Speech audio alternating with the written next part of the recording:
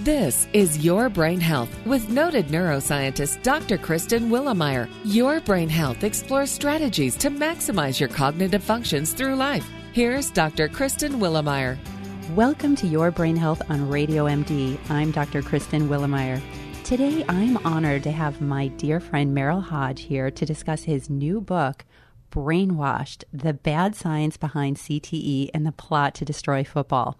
Now, that's quite an impactful title, Merrill, and I'm so excited to have you on today to learn more about the book and the passion you have in the mission to support the sport you love. So, welcome to the show. Well, it's good to be here with you, Kristen, especially with somebody like you. So I'm excited. You're wonderful. So for those of you who don't know Merrill, I'm going to give you a brief introduction. He's a former NFL running back who worked as an ESPN analyst for 21 years, being a part of one of the longest running NFL shows on TV called NFL Matchup. Active in concussion research and in the preventing and treatment of brain injuries, Merrill testified at a congressional hearing on head injuries in football in the fall of 2009 and was then appointed to the NFL Mild Traumatic Brain Injury Committee in January of 2010, which initiates research and advises the NFL on best practices for concussion prevention and management. He's also served on the NFL's Return to Play subcommittee, which deals with head, neck, and spine cases. So, Merrill, you have an incredible background here, and I'm so excited to kind of dive in and learn more about why you wrote the book. So let's start with just sharing with the audience which NFL teams you played for. I was drafted by the Pittsburgh Steelers in 1987, and then in 1994, I actually signed, as a free agent, I went to the Chicago Bears. I signed a 3-year deal to go play there, where my career ended in the first year. But ironically, they were my two favorite teams as a kid. I love that. And of course, I'm from Chicago, so I'm a diehard Bear fan. And go Bears. Go Bears. And I think the audience would share with them who your roommate was when you were a Pittsburgh Steeler. Well, when I first got there, Mike Webster was my roommate. And that was like rooming with your dad. Mike Webby had been in the league for 13 or 14 years at that time. I've been watching him as a kid. So it was, and we turned out to be very good friends. He was obviously one of the greatest football players ever, but he was such a character, fun guy. I mean, I really tried to model everything on and off the field the way Webby did it. Well, great leader. He's clearly now one of the probably best known people in terms of CTE, given that he was the first player to ever have been diagnosed with CTE by Bennet Omalu. So you have such a unique perspective, given that you know him very well. And were you surprised when that diagnosis came out? Well, I was surprised with how it was presented, because he had heart issues. That's what he died of. He had stent in his heart. He had a lot of physical issues, which is what he died of. And I think people think he died of CTE, and nobody's ever died of CTE. So I was disturbed that it was sold in that manner. Well, that's probably what bothered me more than anything, and not understanding what CTE was, I was, that started part of my search and confusion, but him passing away was the disturbing part, and then how they sold it as if that was his cause, which had nothing to do with it. And they failed to report the real facts and truth about his death was probably the most disturbing thing. Well, and I think that sort of gives us impetus into why you wrote the book. But before we get to that, can you also share with the audience your career-ending concussion? Because I actually think that's important for people to hear. Well, just to give you a little bit of history, Kristen, I actually was one of the first group of players ever in NFL history to be doing cognitive testing with the Pittsburgh Steelers. They'd been doing it since 1991 as a voluntary basis.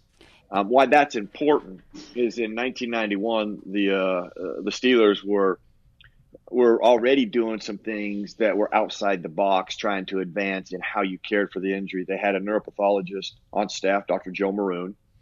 Then I went to Chicago, and actually they didn't have a neuropathologist on staff, and they weren't doing cognitive testing. Well, I went there in 94. A neurosurgeon and neuropsychologist, right? Because Dr. Maroon was a neurosurgeon. who neurosurgeon. right. Okay, yeah, you got. There's so many neuropathology and neurology. Dr. Cummings always corrects me on that. I know. Yes, he's a neurosurgeon, Right. correct. But there was a neurologist on, so I can say neurologist, right? You can. You got it. Yeah. What did I say? Neuropathologist. So yeah, see, I'm so used to talking to Dr. Cummings about the neuropathology world. And you're exactly right, a neurologist. And he always corrects me too. So, and Joe is one of the great minds in the world too in that field. He's brilliant. But what was when I got to Chicago, I was on a Monday night game and I had a major concussion. And when I say major concussion, I try to explain to people, listen, every head trauma is serious. There's just a couple things that identify the severity one over the other. People always think, oh boy, he didn't lose consciousness. No, that has nothing to do with it. I mean, really, as far as severity goes, it's just part of what can happen. It's really about cognitive recall and your cognitive state and stability. Those two things, the early results of those are indication of how severe. So in this Monday night game, I don't have any type of cognitive recall for some 10 to 12 hours. Wow. I don't remember anything. My stability was very bad initially for the first, minute or so. And then it kind of cleared up because I went back to the huddle and returned to play. Well, that's what's so interesting. You had the concussion, you went back to play, but you know that you don't recall the 10 to 12 hours after the concussion, correct? You don't remember anything that you did, but you saw yourself on tape, right? You saw the game later. Right. Well, I saw, I ran another play afterwards. I don't remember that play. There were a couple things that I remembered from that moment till the next day, but they are very sketchy. A particular moment when I was in the hospital getting my MRI just to make sure I didn't have bleeding on the brain so I could fly back with the team, which I ended up doing. But here's what really happened. And I try to tell people, you got to keep things in perspective. This is 1994, Kristen, and too many people on this planet and in this arena, they keep casting, throwing mud, pointing fingers and blaming that we didn't have in 1994 what we have today. Mm-hmm. Well, that'd be just like saying in 1980, why didn't we have or 1970s and 80s, why weren't MRIs a bigger part of medical, the medicine field? Why weren't scopes being done and all of the stuff they do with knee ligaments and that done then versus what they're done now? Okay, well, it takes time to evolve. So being in 94, what was interesting though is the Bears didn't have a neurologist on staff, and they didn't do cognitive testing. So I actually got cleared over the phone to return to play 5 days later from the team's medical practitioner. That's unbelievable and unheard of today. Nobody would ever be cleared to play, to go back into a game without physically seeing the neurologist and having an exam done. Yes. Now, even in 1994, quite honestly, from an NFL perspective, that was still unsettling for me, which is, I'll get to that in a second. So I got returned to play. I did, people go, well, did you have any symptoms? I'm like, well, first of all, 1994, nobody told you about symptoms. Mm-hmm. I had a headache. I didn't feel right. They go, why didn't you say anything? Because I didn't know to say anything. Okay, do you know how many times I've not felt good, had an upset stomach or a headache? You think I'm going to go and go, oh, coach, you can't practice today. I got an upset stomach, got a headache. I mean, you got to understand what you knew at that time. But I didn't. So when he said, how'd you feel? I said, I feel fine. And so he cleared me to play. Now, 5 weeks later, I take a similar blow. I end up going back to huddle again. It was my face mask was crushed across my face. My chin was cut open, and they were addressing my chin, trying to stop it from bleeding, get a new face mask. And they were talking to me, and I guess I wasn't responding. I don't remember any of this. Mm-hmm. The only part I remember is they took me to the training room. And Vincent Smith, a linebacker who had been hurt earlier in the game, his ankle had gotten hurt. He was in the locker room. Here's the only thing I remember. I remember him asking me, are you okay? And I remember thinking, nah, I don't think I'm okay. Well, I fell off the training table and went into cardiac arrest.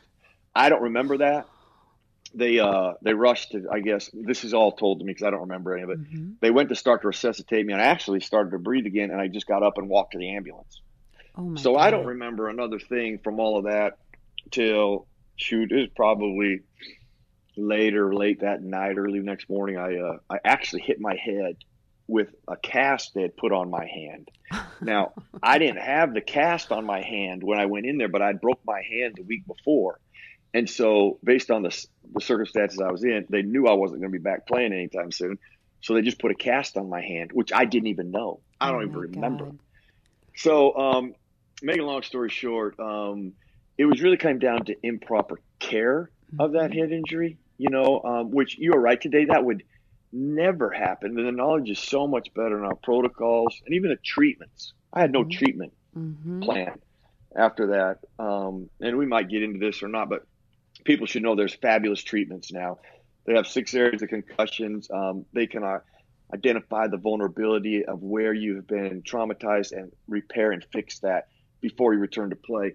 And my son's living evidence of that. So I've seen it work in real life. So that should be, And what I love about your story, and if people get the book, you will learn that Joe Maroon, who is the Pittsburgh Steelers neurosurgeon at the time you were playing for the Steelers, is the one who created the IMPACT test, which stands for Immediate Post-Concussion Cognitive Assessment Test. And it's what they were using back in the 90s as baseline cognitive testing to then determine if a player got a concussion, are they ready to go back into play?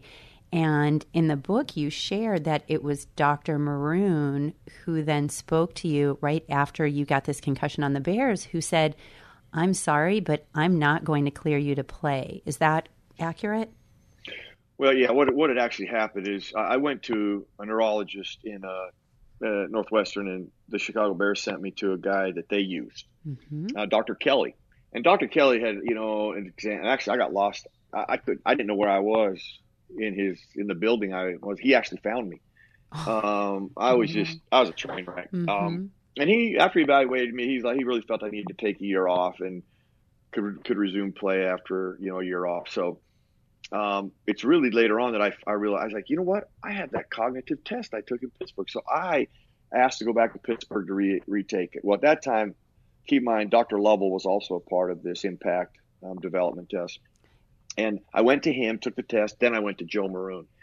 And it was Joe, when he got all the information, he really looked at me and he said, Merrill, after I've been looking at your baselines. Now keep in mind, okay, we'll say the baseline is a 10, okay? 2 weeks after this last concussion, I was at 5s and 6s across the board when I couldn't get back to my 10.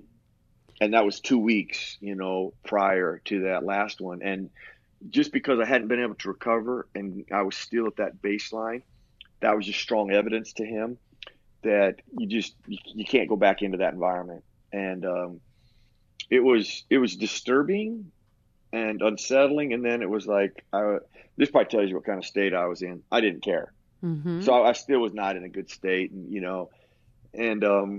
I go back and look at it now, and obviously he was spot on, but that tool helped him really make that definitive decision, which, and I say tool, that's what it is. Okay. It's not the silver bullet. It's not the only thing used, but at that time it was invaluable to help him make that evaluation. And we've gotten so much better and so many other options now, which how to evaluate, how to, before kids return to play in the sport that they love. Thank you for listening to part 1 of my conversation with Merrill Hodge about his new book, Brainwashed. I welcome you to join me for part 2. You've been listening to Your Brain Health with Dr. Kristen Willemeyer. For more information or to contact Dr. Willemeyer, visit drwillemeyer.com. That's drwilleumeier.com.